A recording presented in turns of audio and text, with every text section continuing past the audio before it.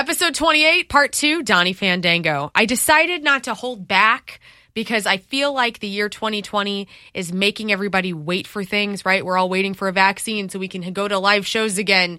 I didn't want to just hold on to Donny for months and not give you what you need. So here it is. I hope you enjoy. We get into the gravy of Donny's professional career as an interviewer, and I think you will really enjoy his stories as well as the tangent we go off on and the big reveal at the end where I call Donny out. It's pretty hysterical. Here it is, Part 2 with Donny Fandango.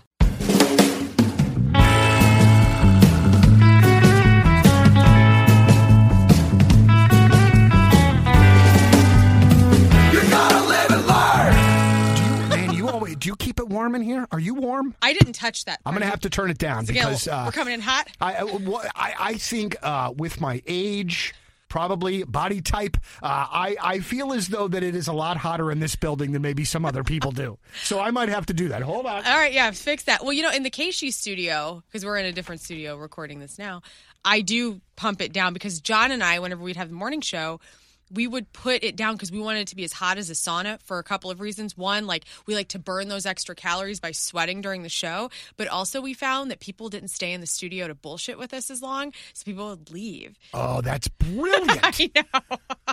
I will risk the uncomfortness to not have to deal with the salesperson. Exactly. Absolutely. That's right. That is a great idea. Those are the kind of things that you learn from veterans like you, man, I would guess. We're psychopaths. Yeah, for sure. So, okay, because the last episode, which, by the way, was listened to a ton and shared a ton, which is really cool for me, so thank you. That's great.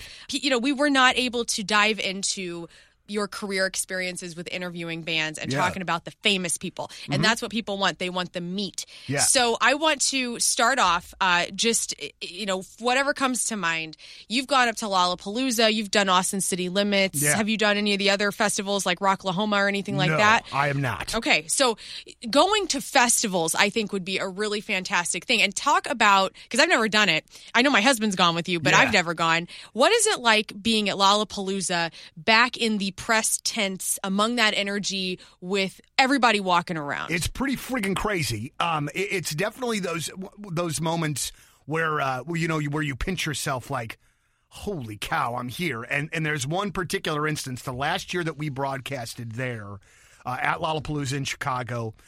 Big Audio Dynamite was playing the festival. Mick Jones from The Clash. Nice. And so I'm back there and I'm broadcasting. Donny. Oh shit, Mick Jones is here. so like it is. When you just have some of those like kind of interactions, and nothing was ever really like. Was really big. I ran into both Pete and Patrick from Fall Out Boy, who were super nice dudes, and I was way taller than both of them, which made me feel really nice. Interesting. Yep. That DJ Skrillex, you know him? Mm-hmm. He tried to lay it down on Mary while she was waiting in line to get chicken and beer back there. Yeah. Still don't really like that at all. Didn't love his music in the first place. Right. That ain't helping. But, I think the thing, though, too, man, and I say this, I get geeked out and the whole thing, but I honestly, in those situations, I just try to carry myself like the I've been here before sort of thing, just because labels and band management and those kinds of, when they see somebody that might be a little too fanny for them, then I think that their kind of red flag goes up and they're kind of looking at you a little extra hard. And they don't bring their musicians over normally, like, because I don't know, it's a different energy about people like that. So I just try to be the pro that you're going to get a good interview from. But those days were really fun because it was madness. And I would think, some of those days I was interviewing 10 to 13 bands. And then in between, you're jotting off to go and see people. Right. And so, like, I remember one particular instance where I've been waiting all day to get 5 minutes with Brandon Flowers from The Killers. Just waiting 5 minutes. Just wanted 5 minutes with the guy. So I finally get him. And just as we sit down to talk, Snoop Dogg starts on the stage that's not very far from us. So I'm almost kissing at Brandon Flowers because we're so close just to hear each other talk because Snoop is killing it in the background. Also, too, I interviewed the French band Phoenix. And they're a really fantastic band, and I think the lead singer is married to Sofia Coppola, the director. Yeah. And so I was interviewing those dudes, and their accents were so thick that I don't know what they said. I don't know if they know what I said to them. That is so great. But it was one of those things where, because...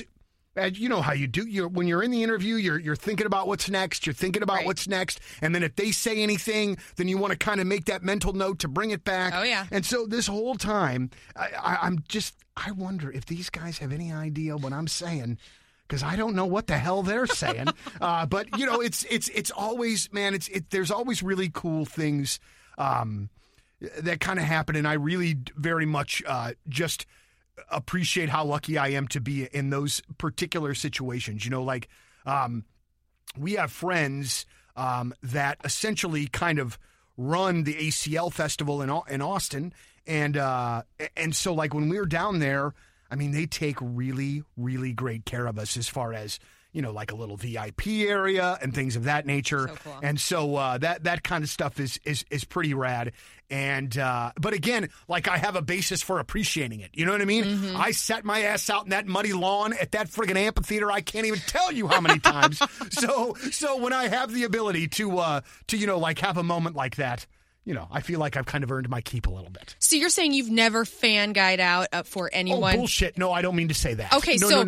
Because you are, I always love watching you interview people. Yes. Because I think you do such a great job of intently listening to your guest. Yes. And you also do a great job of holding back as much of your personal flavor as you can. So who was somebody that you interviewed where you had a hard time containing professionalism? Mike Ness from Social Distortion. Really? Yeah. That's surprising to me. Yeah. And I think one of the first things that I said in the interview as we were recording is, I can't fucking believe I'm talking to you right now. Are you just a huge Social Distortion fan? I was a huge Social Distortion fan, but then also, too, the presence of Mike Ness. Oh. He just kind of has that... Cool. That rock and roll swagger that not everybody has. Right. Even guys in great bands that I love just don't have this kind of swagger. It's like a cowboy or something. Well, like this dude will play a punk rock show and maybe stab you in the process. There's Hell a yeah. distinct possibility. And so from there, it did not... I don't think that his bag is doing press in the first place. Mm-hmm. So he's doing a bunch of interviews and he's got me kind of tooling out about it. Mm-hmm. It was just, it was all right. It was something but that's not on him. He wasn't like mean or anything like that. I just set the table wrong, and it got off on the wrong foot. What year, was this early on in your career, or was this later? No, I mean, it was one of the Lala years, so I mean, I was 10 plus in, but no, I definitely get geeked out. I use the geek out as motivation to make sure that I'm prepared and on a good level. But also too, it makes it tough when it's the bands you don't give a shit about. Oh. You're like, oh boy. Yeah.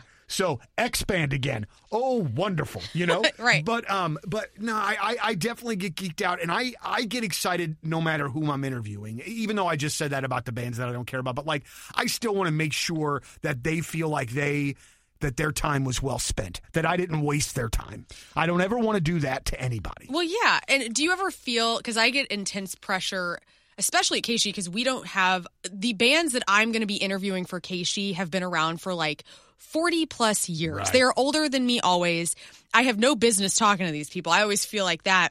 But I also feel like I have such a weight on my shoulders to ask the questions that my audience wants me to ask. Sure. And sometimes that means asking questions that are controversial. Right. How have you ever asked a question that you knew you were asking a question that's going to get a rise out of somebody, and what was that like? Well, I mean, first of all, I think as interviewers, man, you especially when we're not Howard Stern and they don't know us, we got to build a little trust before we can drop a bomb like that. Oh yeah. Like you have to be able to make sure that you have a rapport with that person before. And so the one that I can think of that comes to mind is interviewing Dave Mustaine from Megadeth. So this horrible reputation for being an absolute jackass. Yeah. I mean, like in the pantheon of rock history, he would be up there as one of the biggest pricks of all time. Right.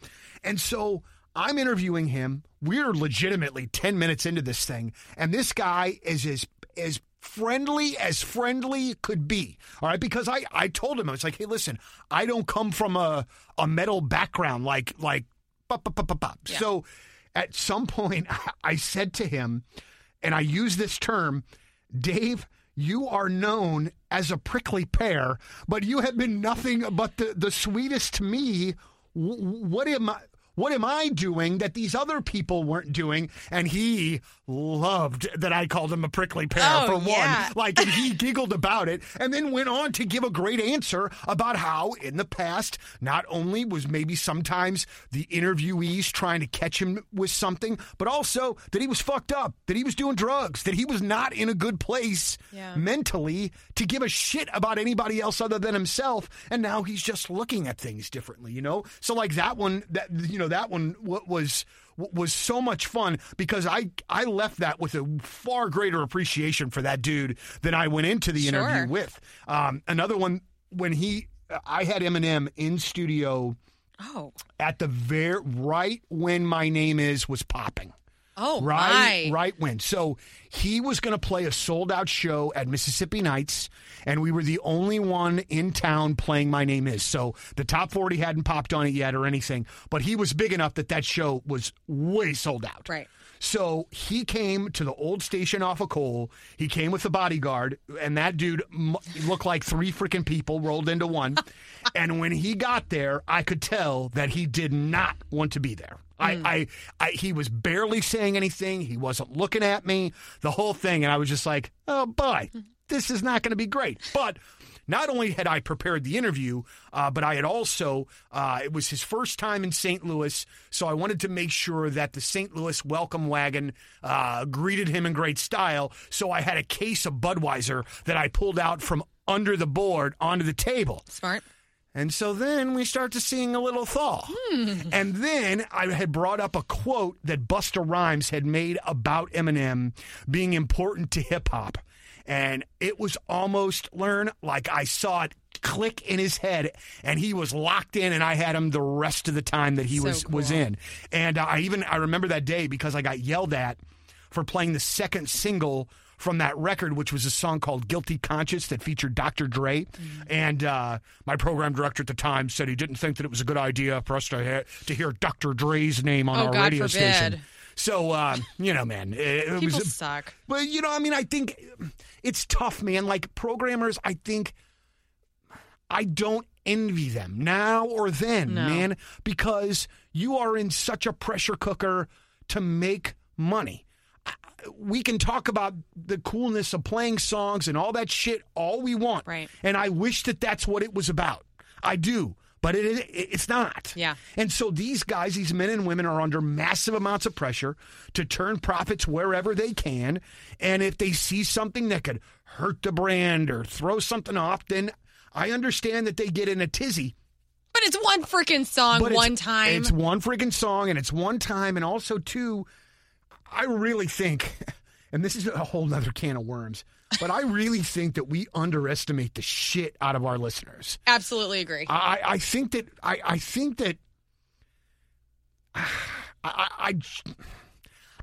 don't know the best way to say this and keep myself out of trouble, but I don't believe that people want it as limited as it can be. I don't believe that, and I'll never believe that. And maybe that's why I won't be in this gig in 10 years or 5 years or 4. I don't know. You will be here for a million But dude, years. like, I just don't feel like we give people near enough credit, man. You know what's interesting about that, though? There's a quote, and I want to say it's Einstein, who said, research kills creativity. Yeah. And it constantly rings true for businesses like ours where what people loved so much about radio in the 70s and like FM format in general as it was beginning, especially rock, was that the DJs were selecting music based on a whim or an emotion or a vibe that was happening, right? Yeah. Or if they got a new record and they liked it, it was human, that they were like, there was no algorithm or quantitatives or quantitatives about it. There was no research about it. It was just, hey, this Zeppelin 4-track is amazing and we're going to turn it, you're hearing it first. and then boom, it went out there, and then now we have Led Zeppelin, 50 years later. I think that what we get into in the radio business, and the TV business gets into this, and it's not just us, it's every freaking radio station out there, is they do need to turn over a profit, so they have to go to research. So what's going to get ratings? And then they narrow it down to how itty-bitty little micro minutes everybody's listening. And then they take a panel of people, as you know, and it's based on this demographic of people that is a little pool of people that represents a mass, and it's sometimes it's not as creative as it needs to be, and that's why I think throwing in a song here or there to break up the programming literally is good, and it shows that there's still humans behind the board. Well, back to you. but no, you're right, but also too, man, and I mean, and this is something truthfully that radio has not addressed. Legitimately at all, at least not to my knowledge. My son is 20 years old, all right? He'll be 21 years old in July. My son does not need the radio. Right. He does not need us for his music or his news or anything. What are we doing to make radio translate to the next generation? Exactly. And I do not know that is happening. And it feels as though anytime you see any bit of creativity from programmers, that those programmers are almost immediately shut down by either their up-and-ups or by record labels who want things to continue to be, transactional. Or not transactional, but that relationship that it is. So man, it is. I just think that we're due some growing, man. Some real growing and some real hard lessons, man. Because if we don't, what incentive are we giving them? What is going to make them want this that's already produced when they can go to their phone and make whatever that they want for their entire day? They don't need me. Well, the actually what I was going to say is they do need you, because I feel that the thing that lacks, and it's so interesting, the thing that lacks with having news and music at our fingertips where we can program essentially our own playlists on our smartphones, is that sometimes we need to hear another human. And like podcasts like this right now, I feel like is one subsidy of radio where, they're getting me because they heard about my podcast on my radio station and my socials. They're coming here to maybe be just quiet for a little bit and listen to me interview you, and they want to know what your brain is open about because they know you from your radio station. Right. So I really do feel like where we have a leg up on like Apple Music and Spotify and Pandora and everything is that we are local humans. Well, I agree, and you're right. You're right. Right. But also us doing business the same way that we have done with band releases X single on the 10th. Band goes for ads on the 17th. Right. Bullshit. Kid gets song on the 10th. Mm-hmm. Kid already has it as his favorite by the 11th. Yeah. Us waiting a week or 2 weeks or 3 weeks, I think that shit has to change dramatically, man. Because we have to be, I'm not saying we have to be the ones for them to come to it, but in order for them to want to come to us as a part of those other things, as a part of those other platforms, because those platforms aren't going anywhere, then we have to give them more than what we're currently giving them, at least on the music side of things. That's what I think. But I definitely am in the minority when it comes to that sort of thing. And, when I have said things in meetings like, our listeners don't listen to the radio this way, I have largely, it is what it is. I don't want to say that I haven't been listened to, but I think that once you see all these presentations over years and years and years and years, you just get it in your head that this is how it should be and how it is. And I think that right now, of any time, I think we should be pushing the shit out of ourselves to do something different, to make something different, Like, and I don't think that it needs to go back to 70s radio where everybody's playing whatever they want, because that, as much as fun as that sounds, that probably wouldn't work, but there has to be something. But don't you feel like somebody would want to know, like a curated playlist. Like Apple has artists curate playlists they're multi-genre.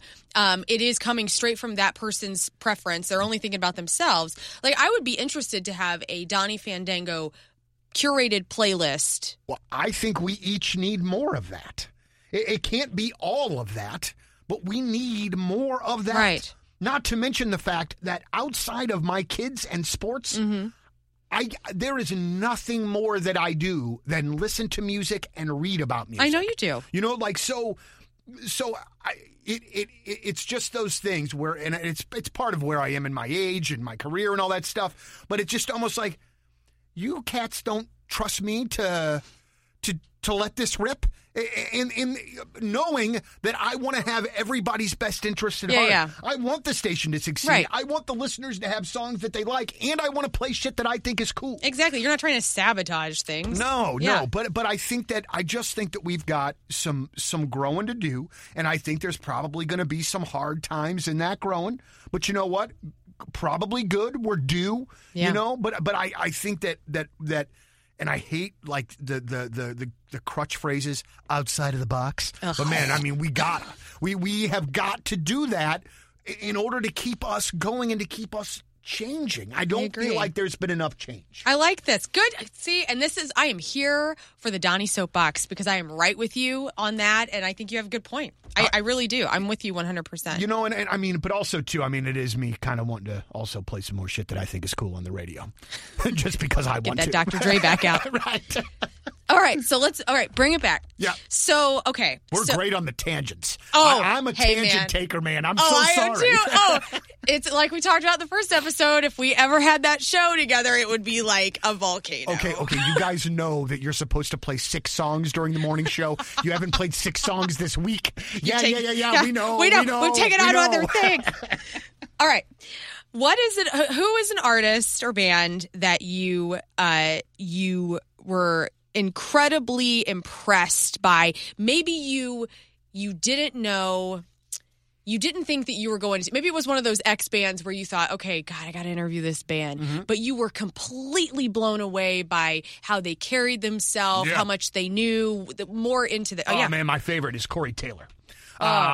Because I had him a bunch of years ago, right at the beginning of the Stone Sour thing. Okay. All right. I'm not a Slipknot guy. Yeah. Okay. I think what they do is great. I think they are great, but that shit just ain't for me. Sure. Okay. But that said, if you've never seen that band in concert, do it. They are unbelievable. But so I thought that I was going to have this kind of meatheady, blah, blah, blah guy come in and whatever.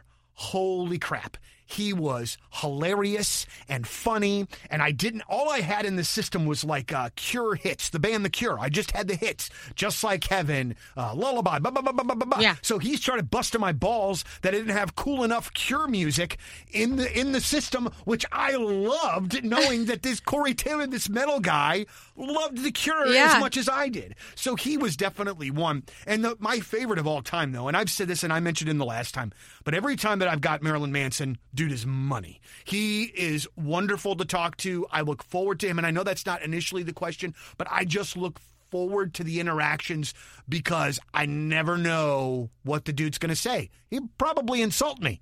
It's going to probably be funny that I'll laugh at, but it's going to work. It's going to all work in this thing, and I like watching that dude work because he has so many people just hoodwinked on that he is this horrible Satan-worshipping whatever. Right. That dude friggin' rolls to Costco on Saturdays just like we do to buy bulk toilet paper. Exactly, you know what I'm saying? does. Like he just is a mastermind of his brand and what he wants to put out there, and there's nobody better at doing that. When you told us in the last episode about interviewing Marilyn Manson with the tape incident. Yeah. And so you've interviewed him how many times, you think? 4 now. 3 in person and 1 over the phone. So how did he remember you at any of the other times? No. Were they spaced out very No, long? the only I will get crazily enough, the only guys recently that have remembered me every time are the 21 Pilots guys. Josh and Tyler, because we were legitimately there from the get-go. We were one of the first Asians in the country to play that band. I was one of the first bands, or I was one of the first people that they ever interviewed with. And those guys, and I know people shit on the band and you might not like them and that's fine, but those are two good men. Yeah. Like those are good dudes. Like those are guys that I root for because I see how they are with their fans. These kids come in there, they're legitimately have no idea what to say. Yeah. They're about to cry because they mean so much to them. Mm-hmm. And these guys, man, they take the time. Like they're not trying to brush people through. Like in that situation of a meet and greet in 2020, they are as amazing as you possibly could ever want. And also, too, another great one was Dan Reynolds from Imagine Dragons. That dude, and I'm not a big Imagine Dragons fan musically. That what that man wants to do to help people with his band, right, is really remarkable. So it just gets kind of easy to root for him, you know. Have you ever interviewed Trent Reznor? On the phone once. It that go? Fucking awesome. Was it really? He was really great, as a matter of fact. And what I cannot remember exactly. So it was during the Bush administration, the second Bush administration. Okay. Somewhere along the line, Trent had given them a cease and desist for using his music for something, and I don't remember what it was. What song did they use? I don't remember. Oh my God! But it was still in the news, and so I had alluded to Dick Cheney using the song for something, and I wish I still had it on tape learn because he gave this Trent Reznor laugh. Oh, that was like cool and dark and fucking amazing that I couldn't believe that I got out of him. And so the rest of the interview was shit because that just completely threw me off. That's so great. But he is on my, he's on my bucket list to do an in-person one, and also Billy Corgan from the Pumpkins. I would really like to talk to those guys because I feel like now they're at the point of their career where if they're going to give you the time, then they're going to be good. Yeah. They're not just going to be, oh God, I got to do this. Right. Because They're Trent seasoned. Reznor doesn't have to do shit if he doesn't want to do shit. No. Same for Corgan. I just want to get there. I want to just talk to them about everything. They just have so much at this point. But, haven't gotten there yet. Did you like How to Destroy Angels with Mary Queen? I thought that it was cool. I didn't necessarily spend a ton of time with it, and I thought of it as like, oh wow, this is something fun the guy wants to do with his wife. Yeah. You know what I mean? But I sometimes Trent gets real when it gets real ethereal and like I'm a song guy, man. Like Give me some lyrics. Well, whether it be in the 3 to 6 minute ballpark, I need a song and strong structure. So when he's starting to do these soundtracky things, okay, man, somebody else can tell me if it's brilliant or not because I don't know. Speaking of that, you just made me think about Maynard James Keenan. Mm-hmm. So have you interviewed him in Tool, A Perfect Circle, and Pussifer? Like in all three, or have you interviewed him in any of those or in just one?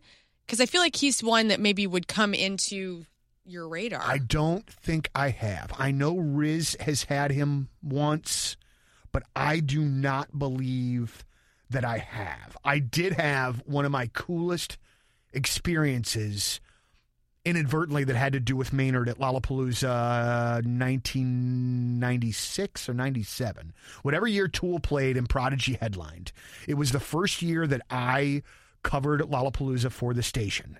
And I went backstage to interview Keith Flint, rest in peace, from the Prodigy. And, I did the interview, whatever. I'm sure it was terrible. I'd been in radio for 5 minutes, so I'm sure it was terrible. So I come out of his dressing room, and I'm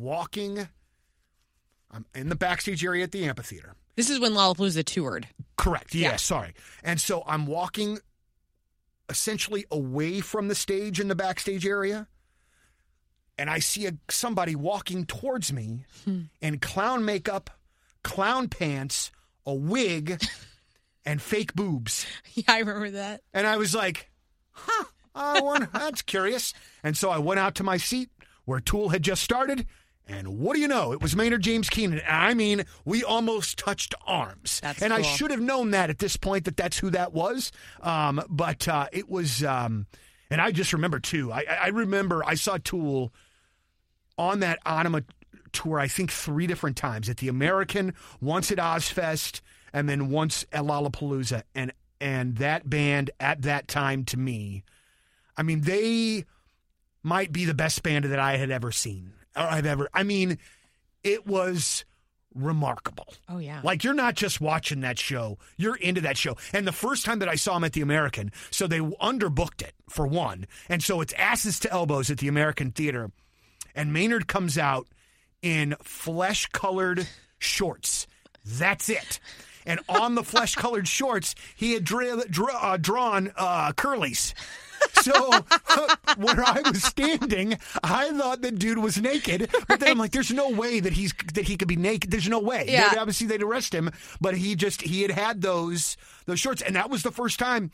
And I guess it was the first 2 or 3 songs of that set that his back was to the audience. He was looking at the back of the stage. And I was like, I don't know what this is, but this is the best fucking band I've ever seen. I've never heard a band sound like this. It was just, it was just really remarkable getting to see them. And I've seen them since, and unfortunately, they don't hold the same water for me as they did. It's gotten so jammy. Man, you get into 15-minute prog rock songs for me, and it just does not do it for me, man. I want to, but I can't. Right. I'm at the show with my brother, who is loving every freaking jammy second of it, and I'm like, oh my God, I just want to know the words to a fucking song. I love that you are like that, because I think that is rare, because I feel like it's almost like on the other side of the spectrum to love the jam. I feel like because you are somebody who knows music, you study music, you're a fan of music, but then there's people who think they're cool who also know music, who think like we gotta sit here for 14 minutes. I want to hear, and they take apart every instrument of the jam and compare it to other jams that they've bootlegged. Like, I just love that you're honest about it. Let me tell you something. I'm my own man when it comes to shows. The last time that I saw Pearl Jam here. Yeah. 2009. No, 2016. 4 years ago? No, it had to have been longer than that. Last time I saw them was 2009. And I remember bits and pieces of that show because I was entirely messed up. Regret. Yeah. But then I feel like somebody told me that they came through like 2015 or 2016. I think it was in the, so long story short, I'm getting ready to go to the bathroom when they're playing Even Flow. I'm going to the bathroom when they're playing Even Flow. And the guy at the end of the row is like, Donnie, how are you going to the bathroom during this song? Real goddamn easy. Let me tell you, when you've heard it 12,000 times, you're going to be okay. Right. You guys enjoy. I'll be back for the B-side. Thank you very much. And if there's any Pearl Jam song to go to the bathroom to. Also, too, I am too old to pretend that I don't like shit I don't like, or that shit is cool that I don't think is. Like, there is no point of that to me anymore. And it's part of one of the reasons I think I sometimes have trouble on the label side of my job, because I don't bullshit with people anymore. There's no sense in me telling you that your record has a chance on my station if it doesn't have a chance. Right. There's no reason that we should play that game. Let's not do that to each other and waste each other's time. I ain't got time for it. I like that. But see, it's such a fine line to walk on that, because some people would label that as an asshole. And it's like, you aren't labeled as that. So that's but nice. I can be an asshole. And I know that I can be. And I know sometimes I should be when I'm not, and I know there are times that I'm not where I could be, like I just have trouble sometimes, truthfully, and this would be version number 3 of the music industry in general. And so sometimes I just get a little burnt out on the bullshit. And I've just been doing it for so long that like, I just don't feel the need for it anymore. That's good, though. If it's not going to help the station. I like that. You have to be an ambassador of the brand. Or not. You have to be the ambassador. You have to be the gatekeeper to what is coming onto the radio station. I feel like it's a good responsibility to have to feel like that. I take that shit personally. Yeah. I mean, the records that we play on the station, when it's ones that I don't think that we should play or that I think it's a waste of time, it bothers me. I'm getting better at having it not bother me, but it bothers me. I mean, man, I don't know. My parents did not raise me with the ability to do things half-ass. I wish they would have, Don and Debbie. It would really have saved me some anxiety. But they just didn't. So when I'm into something, I am absolutely all in. And so, like, I just I take things over there very, very personally, and I think I always will, even when I'm not there anymore. You know what I mean? I mean, you spend that much time at any one place, you put that many late nights into any one place. That's just kind of how it's going to be. I think that's a good thing, though. And I feel like that's a common thread for people that work at radio stations, as long as you have, like, where it becomes a part of who you.